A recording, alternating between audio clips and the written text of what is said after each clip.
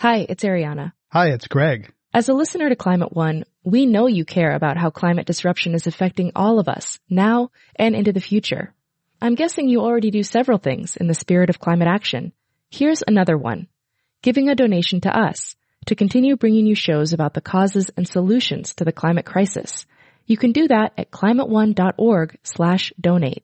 We offer all our podcasts and radio shows for free, but it takes time, effort, and resources to produce new episodes every week. When you give, you'll help us pay for the talented staff, equipment, and materials we need to make the show. And you'll join a group of other dedicated funders and community supporters who keep Climate One on the air. If you're inspired by the guests and conversations we curate, please consider making a gift today at climateone.org/donate. Thank you for your support, and thanks for listening. How will we power our future? Can we create a healthy and clean economy? Climate One at the Commonwealth Club is at the forefront of the global debate about energy, economy, and the environment. Bringing together the brightest and most provocative leaders of our time, Climate One is the place where big ideas get heard. With thoughtful and insightful discussions on policy, business, science, and culture, Climate One founder Greg Dalton gets to the heart of the matter. It's our future. It's time to come together. I'm Greg Dalton, and today on Climate One we will discuss powering California's economy.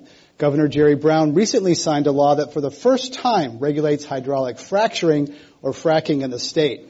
Fracking involves injecting water, sand, and chemicals into underground rocks to release fossil fuels. It is often associated with natural gas, but for years companies in California have been using it in oil wells. Recent advances in technology make it feasible to economically extract oil bubbles trapped in shale rock along the coast and in the Central Valley. As a result, California could be on the verge of an oil boom, and the new fracking law lays down the rules for how that could play out. At the same time, California is forging ahead with programs to reduce carbon pollution that is driving severe weather. The state has linked arms with Oregon, Washington, and British Columbia in an alliance to promote clean energy and combat climate disruption. Can California be a climate leader and increase its production of fossil fuels? Over the next hour, we'll talk about that in California's energy future and include questions from our live audience here at the Commonwealth Club in San Francisco. We're pleased to have with us three people deeply involved in the state's energy debate. Paul Diero is an energy lobbyist for the Western States Petroleum Association with KP Public Affairs. Ann Nothoff is California Advocacy Director at the Natural Resources Defense Council. And Fran Pavley is a state senator and author of the new fracking law. Please welcome them to Climate One. Thank you.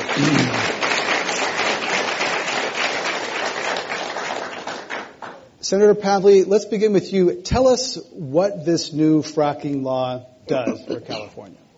Well, a year ago at this time, we really didn't know much about fracking, frankly, and I had a couple of hearings. We didn't know which wells were being fracked, what chemicals were being used, where they stored the wastewater, the ability to notify adjacent property owners wasn't available. So there was a lot of things we didn't know. And so the purpose of SB4 is to create the transparency and accountability so Californians would know a lot more about fracking. And we did it by also tying in our State Water Board and our Air Resources Board, who could do some of the hard work on the ground in monitoring potential groundwater pollution, as well as air pollution, methane, and other VOCs and other things. So important work to be done because we hadn't, as a state, been regulating fracking other than the structural integrity of the well casing. You have written some of the most important environmental legislation in this country in the last 10 years. The tailpipe emission rules that became a national model. California's climate law signed by Governor Schwarzenegger that put in place cap and trade, one of the only prices on carbon pollution in the world, and now this. And yet, environmentalists are mad at you, say that you caved and sold out to big oil. Your response? Well, both these people up here on the stage with me probably could deny that as well as myself. It was a problem that had to be solved, and without the transparency for Californians to figure out what was going on with fracking, that created an area that I thought I should intersect myself with. You know, California, we drive 40 million cars in California. Unfortunately, despite a lot of good work, and in fact this year, Greg, we passed 2 bills that really are quite exciting. One bill was to expend in the next 10 years $2 billion to incentivize the purchase of alternative fuel vehicles and engage in research and development for cleaner transportation fuels. Last week, I think the governor announced the 8-state pact with other states working with California to put on the road 3.3 million EVs. I mean, that's amazing work. And so we're trying to balance that. We're a state that needs to reduce our fuel consumption, move to alternative fuel vehicles. We also need to understand that there's a transition period, and here we are faced with the Monterey Shale formation, with all this oil, with the unknown facts as far as state agency regulations on is fracking, can it be safe or not? And what I'm trying to do is put a public face on this as far as making sure the public has all the factual information. If they decide it's unsafe, you'll see the public change and demand and do something else. And nothing in SB 4 prevents local governments from adopting their own regulations, from the governor looking at a moratorium or more stringent regulations, or handcuffs the legislature from doing more. So this is the starting point. As we're looking at this, be assured that all of us are working very hard every day to look at mobile source emissions and reduce our carbon footprint right here in California. Paul D'Aero, as a representative of the energy industry, the oil and gas companies, what's your take on California's new fracking law? What will be its impact? Well, Greg, thank you for the question. We have been fracking in California for 60 years, and we have done it safely. The industry believes in the technology. It could potentially be a game changer as it relates to economic opportunities in the Central Valley. From our standpoint, we were losing the battle with public opinion, and it was in our best interest, Greg, to have a bill, to have regulations, to create a regulatory structure that's rational, based on science, and that makes sense.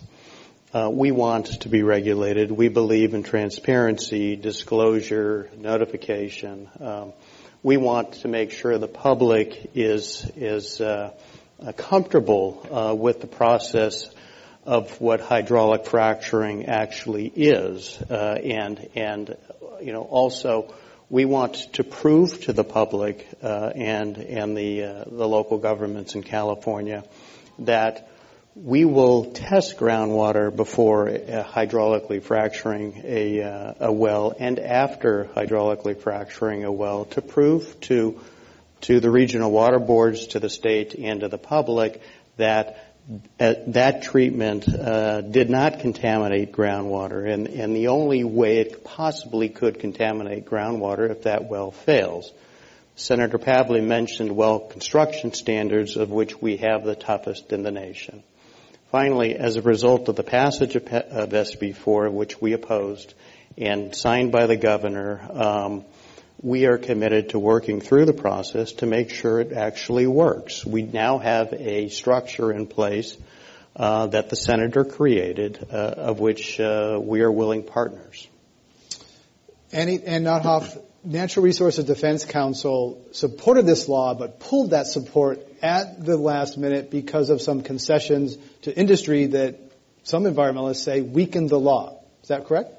Well, yes, NRDC and dozens of other groups have been working all year to get a tough bill on the books. Now, what we'd all like is to put a moratorium in place on fracking in California until we get the information that we need to know about the risks of fracking. Yes, California is different, actually, than a lot of the states that have been impacted by fracking around the country, in that we have been doing it here for years. But, you wouldn't know that if you looked at our regulatory structure. Our regulatory agencies can't tell us how much water each well uses. They can't tell us the impacts to the groundwater. They can't tell us how they're going to dispose of wastewater.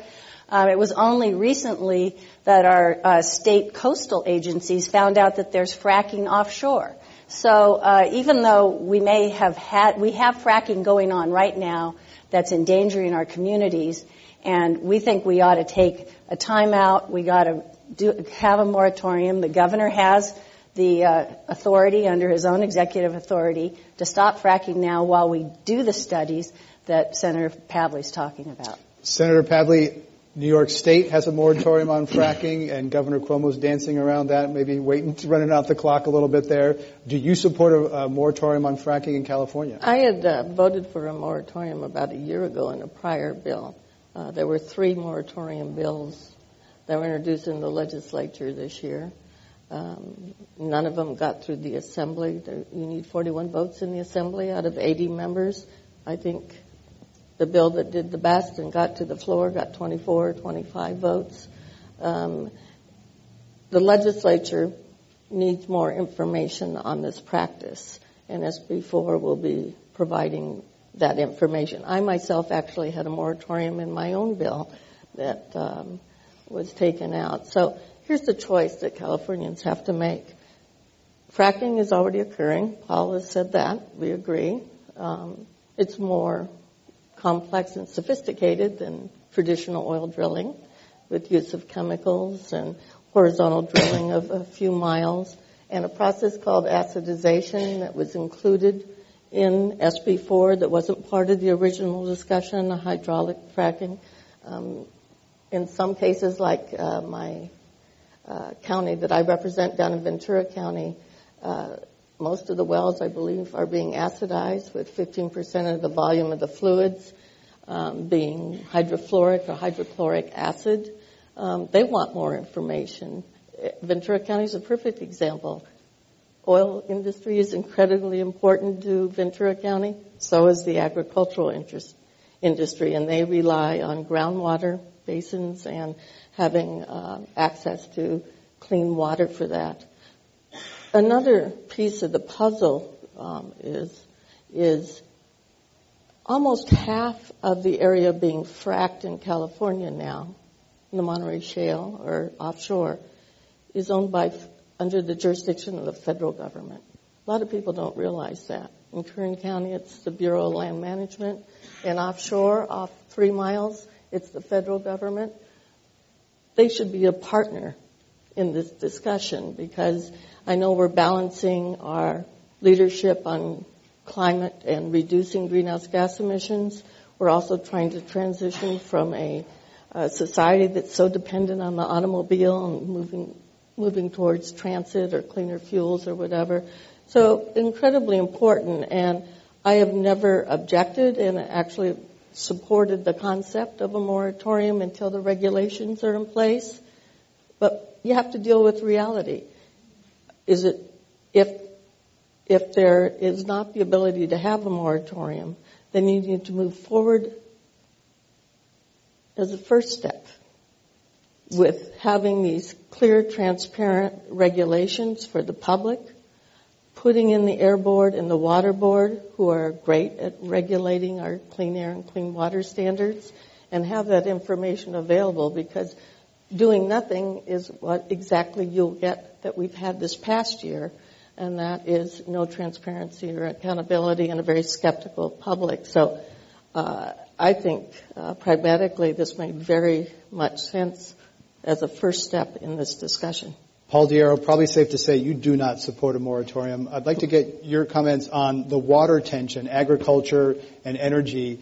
Fracking is water intensive. There are concerns about water supply, competition for water. Usually oil companies have more money than farmers, could pay more for water. So let's get at that water tension, both the quality and the quality of water around fracking. 2 responses to that. One is companies voluntarily disclose the water volumes and the water that comes up with the hydrocarbons on a website called FracFocus.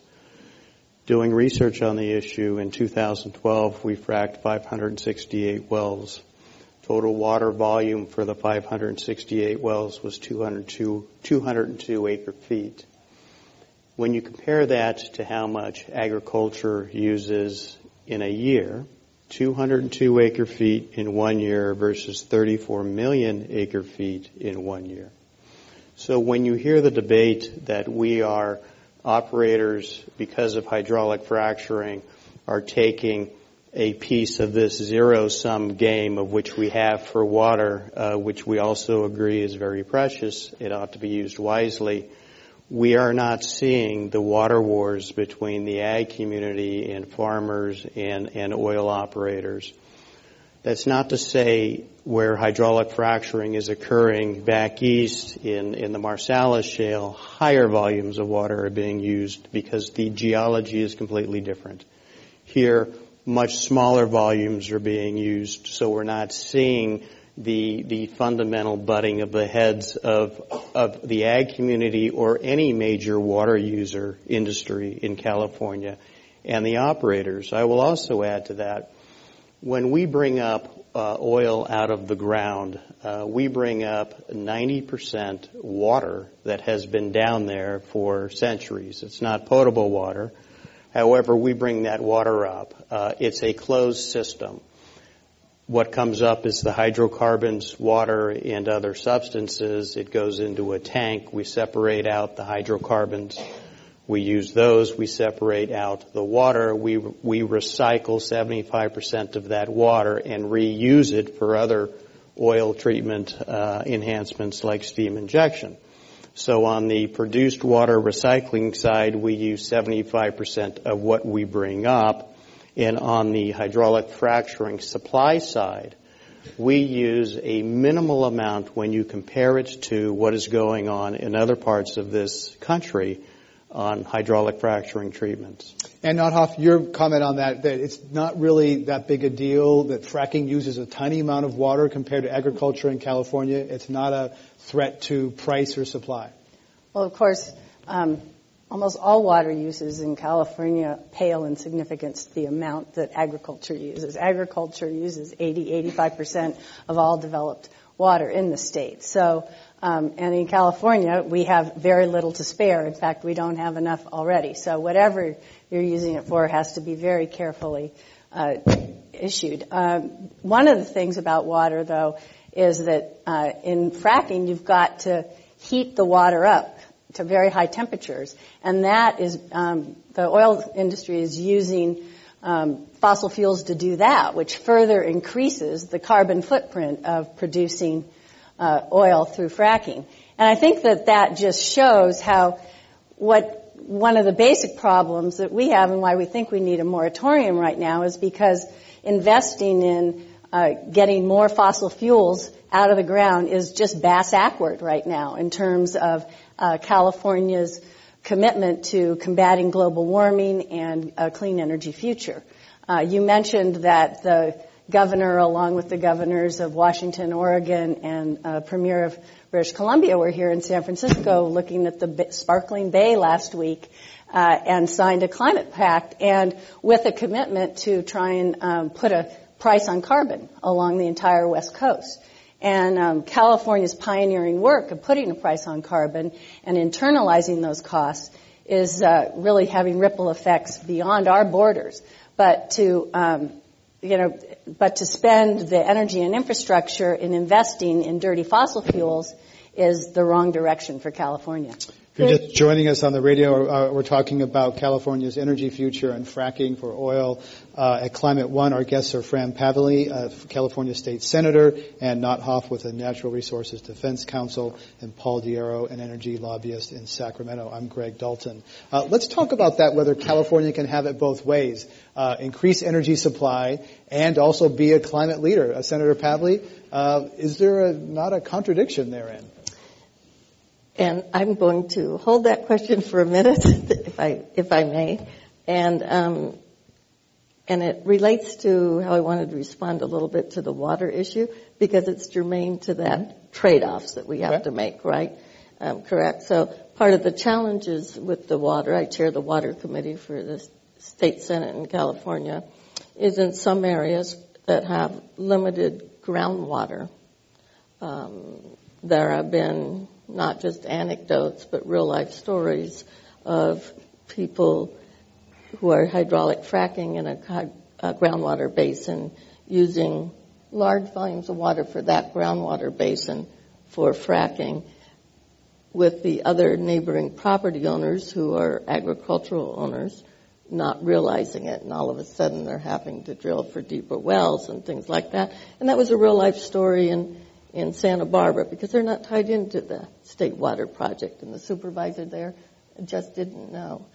And in regards to water, because every drop is increasingly important, especially with climate and potential for more drought and Sierra snow melt being less and earlier, part of the one of the things we're focusing on an independent study, which is part of SB4, is looking at could we be using more recycled water, certainly not clean, potable water that could be used for agriculture, or personal use for well water for families and urban users, if fracking is going to continue for any length of time, because I'm very concerned about water supply and water impacts, and that relates obviously to your overall discussion and concern on climate change.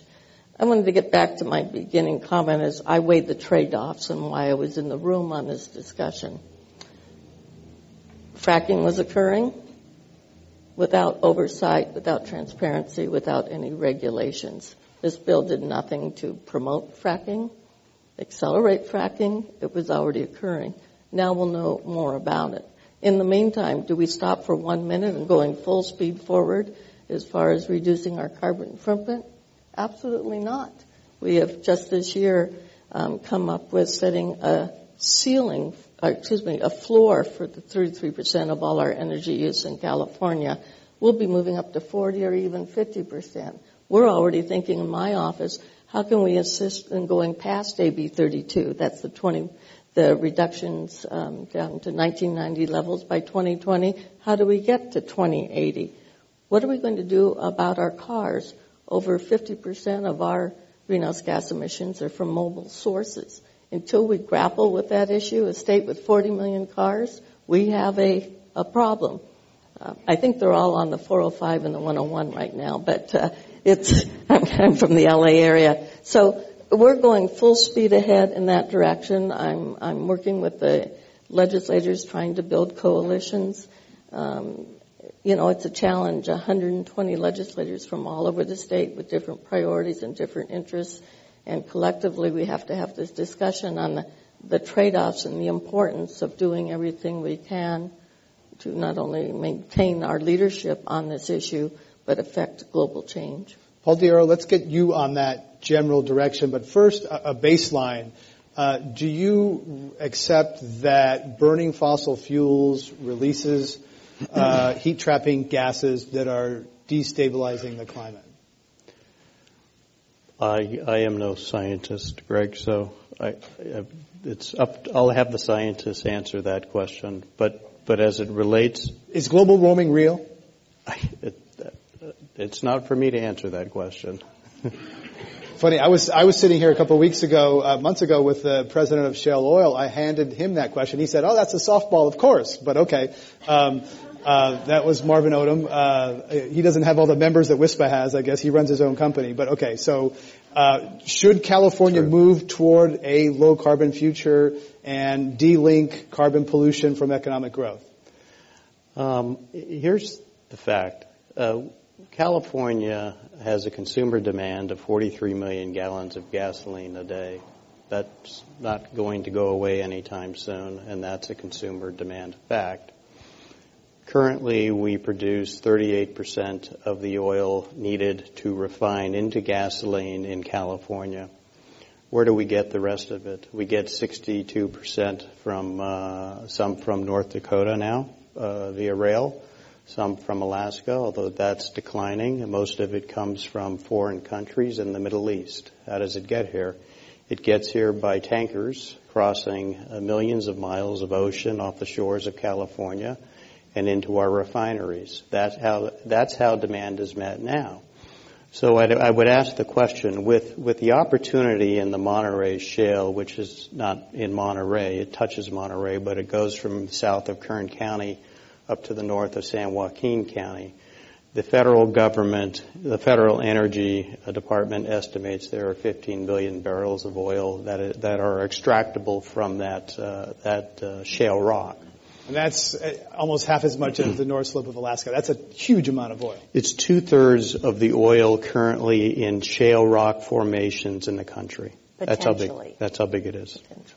So my point is, should we extract that oil in California, where we have the strongest well and hydraulic fracturing and well stimulation regulations that are on the books now? Or would we rather continue to increase the importation of crude from Saudi Arabia, the Middle East, and other countries that have to travel off the shores of California?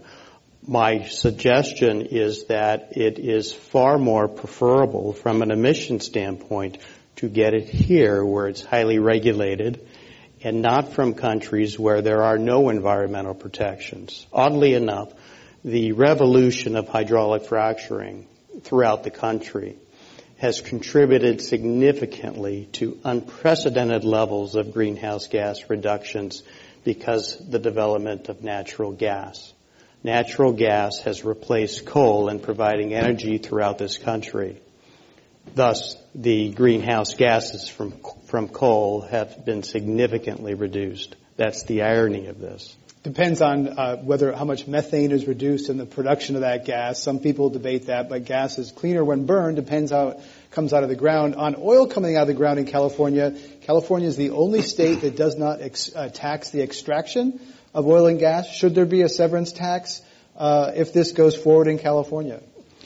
Bill Diaro. I sort of enjoy these questions. We got some for you too. Happy to answer. The taxation of oil production in California is different than in other states. Currently, California taxes oil while it's in the ground via property tax. So a county assessor goes out, knows the oil reserves are there, and then that land is assessed the valuation based on the oil of which the land is sitting on top of. Other states don't do that. We have the highest corporate tax rate of the 20 oil-producing states in the nation. We have by far the highest sales tax rate. So the combination of all of those leads us to believe, and we have the facts, California is one of the most highest tax states in the nation as it relates to oil extraction. So the combination of all of those taxes, and to answer your question, no, we should not place an oil severance tax or an extraction tax on the oil. It's already taxed via property tax, and it would be a huge disincentive to not only explore what's within the Monterey Shale, which is in the Central Valley. It would also impact oil production in Kern County, and we've seen numbers on that. Senator Pavley, severance tax. Should California tax the extraction of oil and gas? I think it would have to be initiative. I don't think it would pass the legislature. There have been several bills in the legislature that haven't gone anywhere. It would require a 2/3 vote in both houses, a signature in the governor. So that's something to discuss. But I wanted to talk about a little bit on that subject, on how we can price fuels to some extent. One of the challenges that the oil companies face, and I hope they'll be a partner with us on relating to AB 32, is the low carbon fuel standard. Explain what that is. That's AB 32 is California's climate law, and the low carbon fuel standard does what? So we know we're trying to reduce greenhouse gas emissions from mobile sources. That's our cars and things like that. Well, we can do it regulations by making more fuel efficient or cleaner vehicles. We can also do it somewhat through land use planning, smarter growth strategies, and more use of transit, correct? But a third component is requiring a reduction of 10% of the carbon intensity of the fuels. The fuels will have to emit less carbon. There's a lot of businesses after the passage of AB 32 where we sent that market signal that have heavily invested in coming up with these cleaner new alternative fuels. That's about 16 to 18% of a reduction of greenhouse gas emissions envisioned in AB 32. And frankly, we're going to need the refineries and some of your members to join us in making this happen. I know the private sector, when they set their mind to accomplish something, just like the automobiles 10 years ago, right? They all sued to stop my law that required the reduction of greenhouse gas emissions from the tailpipe of automobiles. 10 years later, they're selling all those cars and making a profit. And I'm hoping WISPA and all my friends will join us in implementing the low-carbon fuel standard. If not, we're going to have some real problems in California doing its fair share to reduce our carbon footprint. And so we'll need them at the table for this discussion. And the other part of that sort of ongoing story is under AB 32, we've had stationary sources, the major emitters, have to now purchase allowances. That means we're putting a price on carbon. The major emitters in California have to purchase monetarily to pollute. Allowances to pollute, right? Reduce the pollution. And it'll increase over time, and so it sort of forces them, if you will, to become more energy efficient, more innovative, come up with less carbon-intense practices. Well, starting in 2016, I believe, mobile sources, comes under the cap. Oil will be under the cap. That'll put a price on oil, getting back to the extraction tax comparison, put a price on oil for emissions. They will have to purchase allowances. They will have to reduce their carbon intensity or engage in more energy efficient practices. There's several options here in order to meet that challenge. So I know let's get Paul in Sacramento we're going to have a lot of discussions in the next few years, from fracking to the low carbon fuel standard to fuels under the cap, and we're going to have to work together on these. Let me jump in here, right? Senator, and ask Paul Diero, this low carbon fuel standard, this 10% reduction in carbon intensity for transportation fuels, the petroleum companies have sued in court a couple times, lost. You think it's bound for the Supreme Court. Tell us about the end game there. Well, the suit was brought by out-of-state manufacturers of fuel, and believe that it's a Commerce Clause issue, and there is uncertainty as it relates to the court case. It may go to the Supreme Court, as I think the issue perhaps is ripe for that. But getting back to the theory behind the low-carbon fuel standard is that a regulator has a scorecard, and it looks at how that fuel is created and manufactured. So if you're using corn ethanol or sugarcane from Brazil, your score is much higher. Our only fear is two things. One is that it will drive the cost to consumers at the gas pump by a significant amount. And number two, the supply to create the high score on the scorecard of corn and sugarcane from Brazil and other materials simply is not there to meet the standard in 2015, which will produce fuel production shortages. So reducing the carbon intensity of fuel, is that a good thing? Perhaps are there better ways to do it, incentivize it, create some market mechanisms?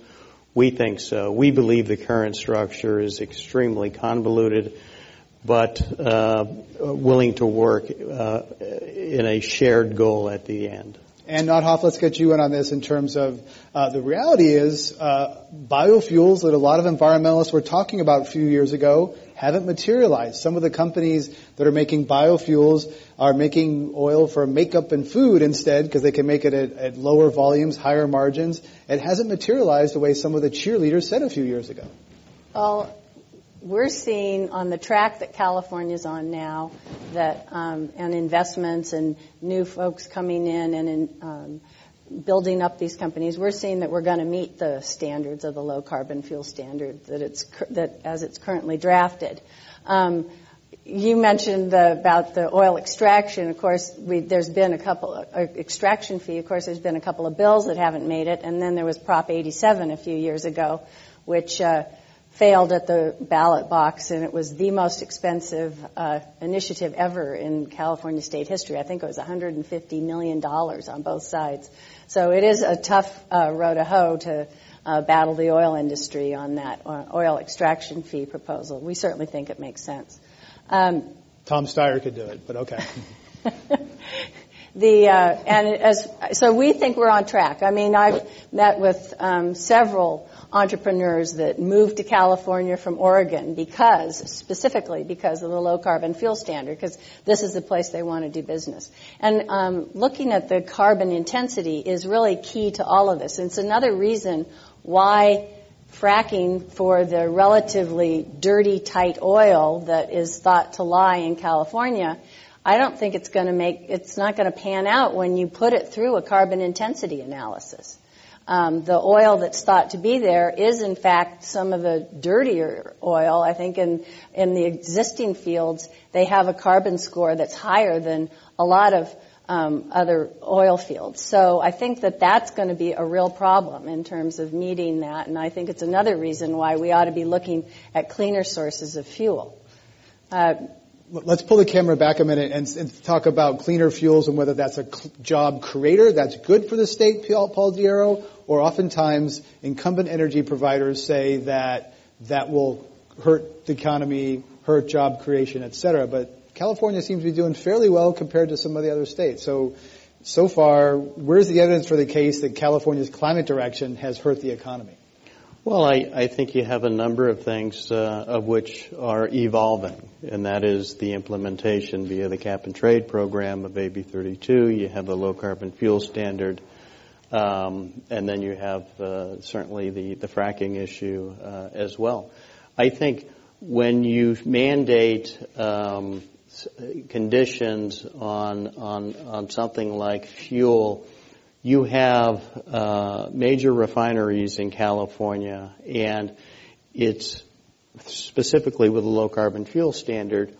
If you mandate what fuel that comes into the state as it relates to the carbon intensity, I think you are going to be putting these refineries in a very difficult position because, one, I don't think the supply is there that meets the scorecard. And two, you're essentially providing an incentive for California refineries to sell their fuel elsewhere because it doesn't meet the California standard. So that's, and Greg, this is evolving. Is this happening now? No. Will this happen within the next decade? It depends on how these programs are rolled out. Is that a scare tactic, Senator Pavley? Well, I've been in the legislature long enough, the last 12 years, engaged in climate, and every time we're recommending or we put in regulations, people say we can't meet it. There's no way. It's impossible. But I've yet to see it be accomplished. And why has it been successful? Because once we've sent that signal to the market and we keep our regulations in place or our cap on emissions, it's amazing what the innovation can do. Now, yes, it requires adequate time and adequate resources, but whether it's from clean cars or clean appliances or the cement factory is looking for less carbon intensity, they can do this. So just looking at the low carbon fuel standard, the scoping plan, well, AB 32 was signed in 2006. The scoping plan adopted maybe 2009, 8 or 9. They have to comply with the 10% reduction in the carbon intensity of fuels by 2020, I believe. So if you take that 10% and do a few percent a year, because it's a transitional kind of formula that is, they can do it by looking at, yes, less carbon intense fuels, and just speaking to people with clean energy, T. Boone Pickens Company, they're really taking off in some interesting directions on less carbon intense fuels that they want to step in and fill that void. I think it's possible. And the other thing that can be done under the low carbon fuel standard, let's say there's some problems because of corn ethanol. I'm with you on this. I don't appreciate using food stock, cellulosic, absolutely. But you can also reduce your energy consumption as part of the credits in reducing your carbon intensity in your refineries and things. So there's some flexibility in how you meet those standards. And I think the oil companies have some of the best engineers on the planet. I think they can do this. Let's talk briefly about 2014. It's an election year. What do you expect are the most important energy issues, Ann Nothoff, in California 2014? Well, first off, I think what California does matters. You know, Senator Pavley talked about the Clean Car Bill that President Obama took national last year, and so that we have higher mileage standards nationally than anyone thought we'd ever have 10 years ago. That's another, we can't do it. But guess what? 10 years later, they did. And earlier today, there were hundreds of people just down the street here testifying before the U.S. EPA about President Obama's climate plan, which builds on California's clean power plant rule. And now there's a proposal to take that nationally. And those two acts alone, cleaner cars and cleaner power plants, are going to be responsible for most of the U.S. Compliance with our national carbon reduction goals. So really what California does matters. And being a first actor has a lot of advantages both in the market and also has some challenges in the market. So next year, I think that we're going to, Governor Brown has really embraced climate as a huge challenge for himself and for the state, and it's great to see him now reaching beyond California's borders.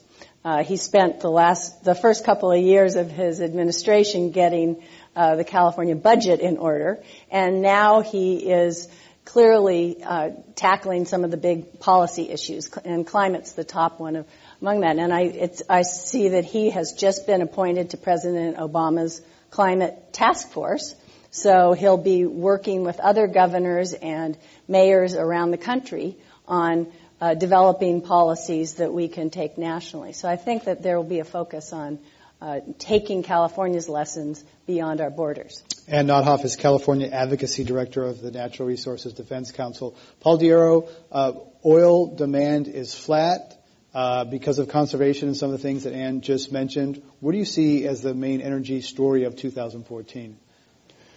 I believe there are many, and to Ann's point, I think the governor is a credible leader on all of these issues. Along with climate, he is not, and in fact, he's engaged in the fracking debate. He is not does not have a knee-jerk reaction to it, and I don't believe he supports a moratorium. His approach is measured, and that's his administration ultimately will be crafting the regulations of Senator Pavley's bill, and it's a tall task, and we have full confidence in something coming out very rational. I think we will see lots of bills and moratorium bills on fracking again. This year we had 11. Next year we'll probably have 15. It'll be a major issue within the legislature, but I think we have our road and our path created by the senator's bill, and we're committed to working through that process. Senator Pavley, briefly, then we're going to go to audience questions. 2014? A couple of things that I'd like to work on chairing the Water Committee. Do you know 20% of all the energy we use in California is moving, treating, and heating water? I think it's incredibly important to think about our water policy in a changing climate world. So if we have to be less dependent on the snowpack, and I don't care if you're from the Bay Area or LA, we're dependent on that Sierra snowpack, how can we become more regionally self-sustainable? It's a critical issue. It faces not only water, but it bills. So energy. The other thing that's really important now, as we're seeing, is the expansion in R&D of battery storage, whether it's for solar and renewables. That's taking off. I mean, it's been an amazing success story here in California on something that 10 years ago we didn't think we could get 10% of our energy from renewables. We're now past 20%. We see 30%, 33%, and we'll get to 40 or 50 eventually. And the amount of new businesses in California and the amount of people in jobs in solar and wind and renewables are an incredible success story. Why? Because we sent that market signal and the businesses have stepped up. We had an expert here from the Brookings Institution recently who said they did a study of the brown energy economy and the green energy economy. They found, Brookings, that the green energy economy was a lot more export-oriented, had more jobs, et cetera. We may do some things on that in the future. We're talking about fracking and California energy at Climate One. Our guests are State Senator Fran Pavley and Nothoff, with the California Advocacy Director of NRDC, and Paul Diero, an energy lobbyist. I'm Greg Dalton. Let's go to our audience questions. Welcome to Climate One at the Commonwealth Club. Thank you. I have a question for Mr. Diero. SB4 will result in mandatory reporting of water used in fracking, and right now the industry's been voluntarily reporting that. Would the industry object to revealing the amount and source of freshwater inputs into the whole oil and gas process, not just for fracking? So not just what you bring up from the ground, not what you inject in that short period of fracking, but all the fresh water you use and where you get it from. SB4 is the new law on fracking in California. Paul Diero. Happy to answer the question. I don't think we would be opposed to it.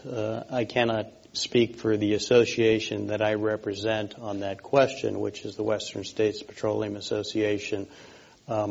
But I do think it is in our best interest to provide as much transparency on water volume usage as possible, and I'm confident that we will do that. Thank you for that question. Let's have our next question. Welcome to Climate One. Yes, Ken Jones from 350 Marin.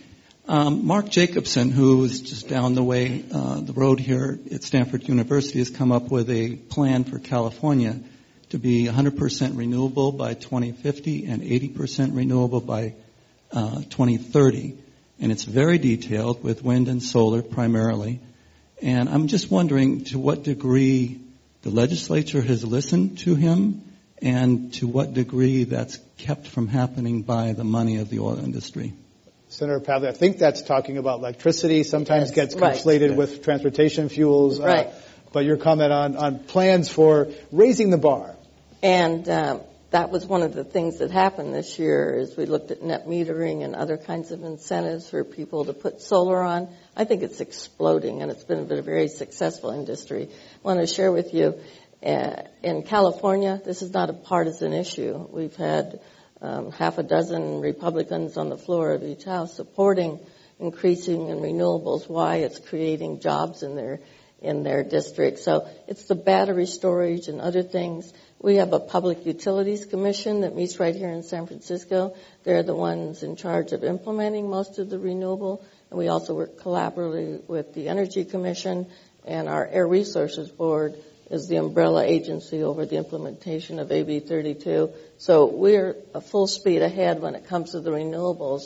And some of the solar companies like Solar One, who's now doing the upfront financing, which was the obstacle and impediment for average people putting solar on their roof. What I'd like to see in California is the day where you have solar on your roofs and you have your plug-in electric vehicle in your car and you're off the grid. So unfortunately not going to the oil companies or paying your utility bills. So and I think just to add on to that a little bit, Senator Pavley talked about what's the next step in California's climate law, and we are on target to meet our carbon emission reductions by 2020. So now we need to figure out how do we meet the next interim targets that the governor committed to last week in 2030 and then again in 2050. And I think that a very big piece of that will be getting electricity off the grid. So that, you had earlier, you had in your clip, you had Danny Kennedy from Sungevity, and you had, there's all sorts of action in California to help us figure out how to get to that. Thank you. Let's have our next audience question. Welcome. for Biological Diversity. Sorry, could you please start again? Thanks. Hi, my name is Rose Brath. I'm with the Center for Biological Diversity, and we're part of a burgeoning statewide coalition, Californians Against Fracking. More than 150 organizations united to ban fracking in California. And I had a question for Mr. Diero. It was the Sacramento Bee just reported, I believe it was yesterday, that as SB 4 sat on the floor for votes and had been amended with your amendments to weaken some of the protections that exist under current environmental laws, your association took a few key lawmakers out for a $13,000 dinner at a restaurant in Sacramento. And I know you're not a scientist from your previous remarks, and you're probably not a chef, but I'm wondering if you could share what was on the menu and what was discussed at that dinner. Thank you. Well, I can tell you that your reference to the last set of amendments, which have been a topic amongst many people, did not come from us. So the amendments were not from our industry. Dinners in Sacramento, we've had that dinner for 3 years now, and it was a dinner, not a fundraiser. They were guests, and of which policy was not spoken. So it was a gathering, a legal gathering. Pretty good wine. Okay, let's have a next question. My name is Donna DiGiuseppe Matkovich. I'm a mother of 3. My question is, as a practical matter, fracking involves infusing chemicals into the groundwater. How do we prevent in our agricultural state, our agriculture being infected with the acids that are infused into the ground for the basic fracking process? How do we keep our agricultural pure from that process?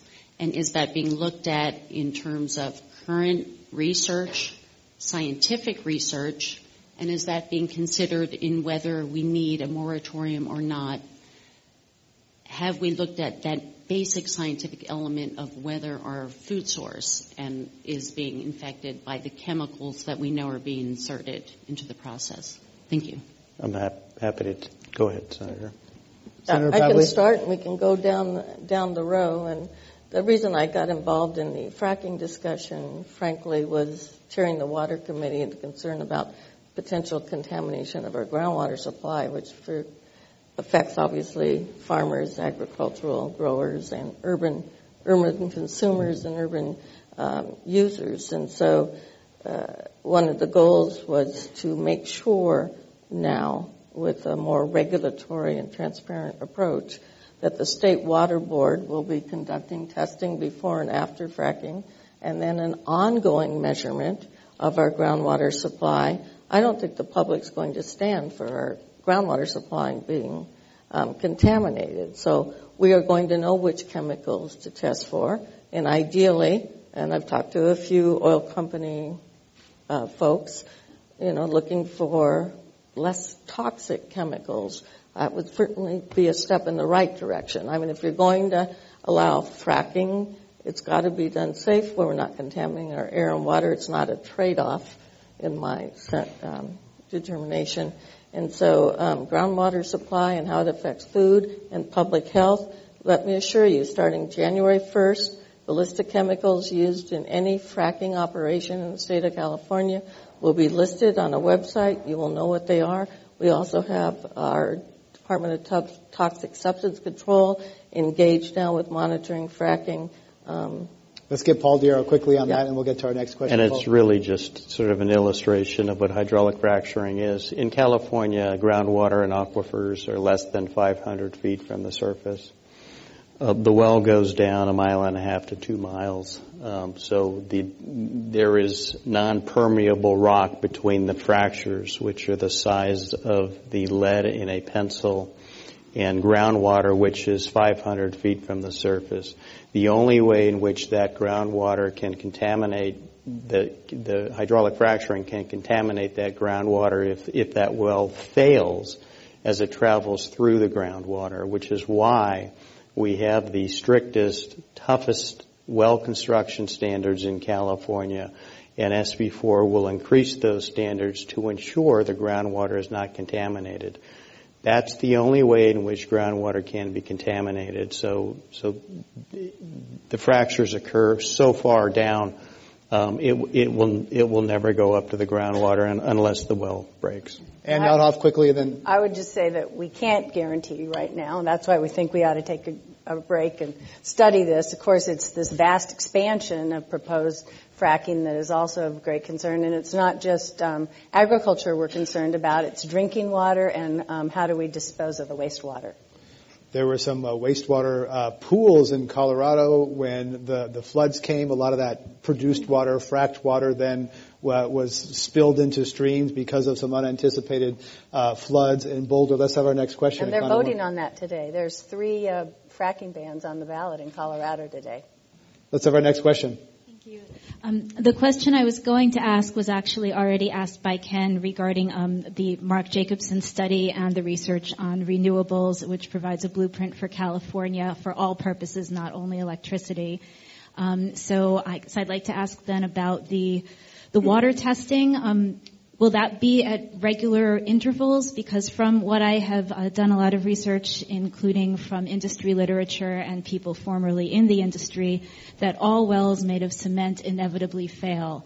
Sometimes the well casings and well bores fail immediately, sometimes in 5 years, sometimes in 10 years. So what kind of testing are we talking about, and will it actually be independent?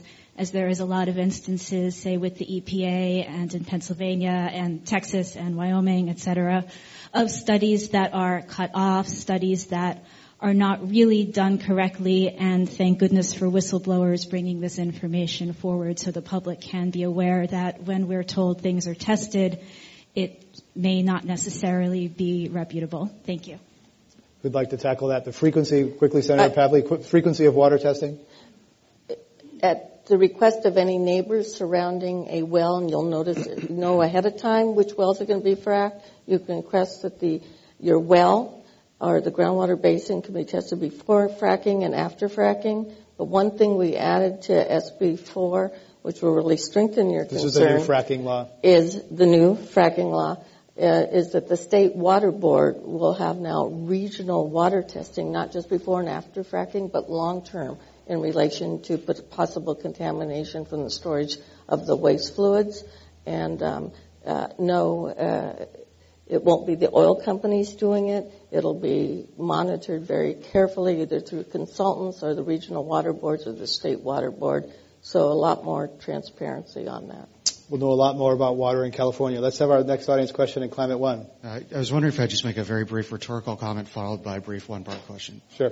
Okay. So I'm just a concerned taxpayer and engaged citizen, and I wonder in hindsight if residents in West Oakland and the Marina District had wished that civil engineers knew a little bit more about liquefaction zones before our homes went up in those neighborhoods. So my question is, to be fair, I do think it's admirable that the oil industry is disclosing their use of water. And, a lot of my friends are engineers, and so I know they do work with scientists. And I think it's admirable that the pharma industry stopped giving pens to doctors. But I wonder if the Professional Golfers Association discloses the amount of water they use on nice golf courses. It's often, thank you, it's been, I've heard before that, Ann Nothoff, that a well fracked well doesn't use as much water as a golf course. Well, there's 50,000 active oil wells in California, I think. We've got an awful lot of golf courses. I'm not sure we have that much. I'll have to ask my husband or son. They're the golfers in the family. But I think that golf courses are pretty toxic, all the chemicals that are put on there and everything else. Yeah, I'm not sure that I'm comforted by the fact that an oil well is like a golf course, because they both have use a lot of water, and it's dirtier when they're done with it. Let's have our next question. We got a few minutes left. We'll get 1 or 2 more in. Welcome. Hi, my name is Damian Luzo. I'm just a concerned citizen, I guess, also a fracking activist. So my question is for you. I was wondering, the statistics you were naming off earlier, they were describing a lot of the traditional vertical wells statistics and everything, but when we're talking about deep horizontal drilling or directional drilling, well pads, etc., we're talking about a lot more water than the numbers you were citing, and a lot more non-recoverable water, in terms of somewhere around 90% of it that is not able to be reintroduced into the water cycle. This is permanently removed, and even the best recycling processes, it's too expensive for you guys to actually go through and still profit. And I'm just wondering, how are you still going to address that, and also the 5% well failures on immediate fracking? Okay. Paul Diero, that's who you asked the question to. I was going to say, did you want to identify the yes. For our listening audience? Yeah. Let's have Paul. We'll get that quickly, Paul. Yeah. Happy to respond. In California, the geology, as I had mentioned, is much different. The Bakken Shale rock formation in North Dakota is like a pancake. It's very flat, so you can drill horizontal and have a great impact on the ability to extract oil and do hydraulically and break up the rock formation. In California, the Monterey Shale is much different. It's like a roller coaster. It goes up, it goes down, it goes up, it goes down. So horizontal drilling in California we have not found to work as it relates to the Monterey Shale. So the next question is, the Monterey Shale, there is oil, how do you extract it? Well, you would need more vertical wells, which is a much larger footprint than one well which goes horizontal a mile. And currently that simply is not economical to do multiple wells. It's very expensive to drill a well in California. So drilling in the Monterey Shale is unlike drilling in the Eagle Ford Shale in Texas or the Bakken Shale in North Dakota. It's an unknown. So the horizontal wells haven't been proven yet. Last question. Yes, hi, my name is Bill Marlowe, and we have 60 years, according to you, of fracking in California. Can you give me some idea of how often we've had significant damage occur, and what's been the worst case situation where we had damage as a result of fracking? Happy to answer that one as well. 60 years of hydraulically fracturing in California has not had one incident of any groundwater contamination or any environmental harm or damage, and that's just the fact. There have been no well failures related to hydraulic fracturing in California. In fact, well failures are rare, and if in fact it does happen, our regulator knows immediately. But has the regulator really been watching for that? I mean, have they been looking for measuring fracking or kind of? Well, hydraulic fracturing is a well stimulation treatment. It's one of many. Once the well is drilled, we use many treatments to enhance oil recovery. Hydraulic fracturing is one of them. The regulator knows and permits the well that is drilled. And we report in our well history reports what treatments we use. So the regulator does, in fact, know. I think and Nothoff? I think the new technology and the new scale that's being proposed in California are really things we haven't confronted yet. And the combination of the new technology and the huge scale, I think it is fair to say that this is not your father's fracking. This is a new day. Want to end it by asking each of you what you are doing to manage your own carbon footprint, either your car, your house, etc. Let's start with Ann Nothoff. What do you do to manage your carbon footprint?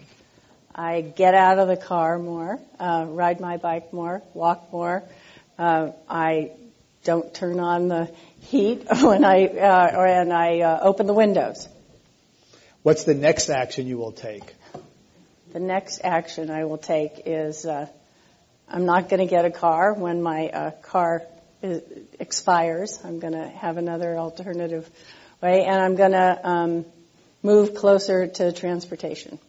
Paul Diero, whether or not you accept climate change, what are you doing to I want to hear this and get it written down. Manage your carbon footprint? I often am a big fan of public transportation. I've taken the Caltrain to the Bay Area many times.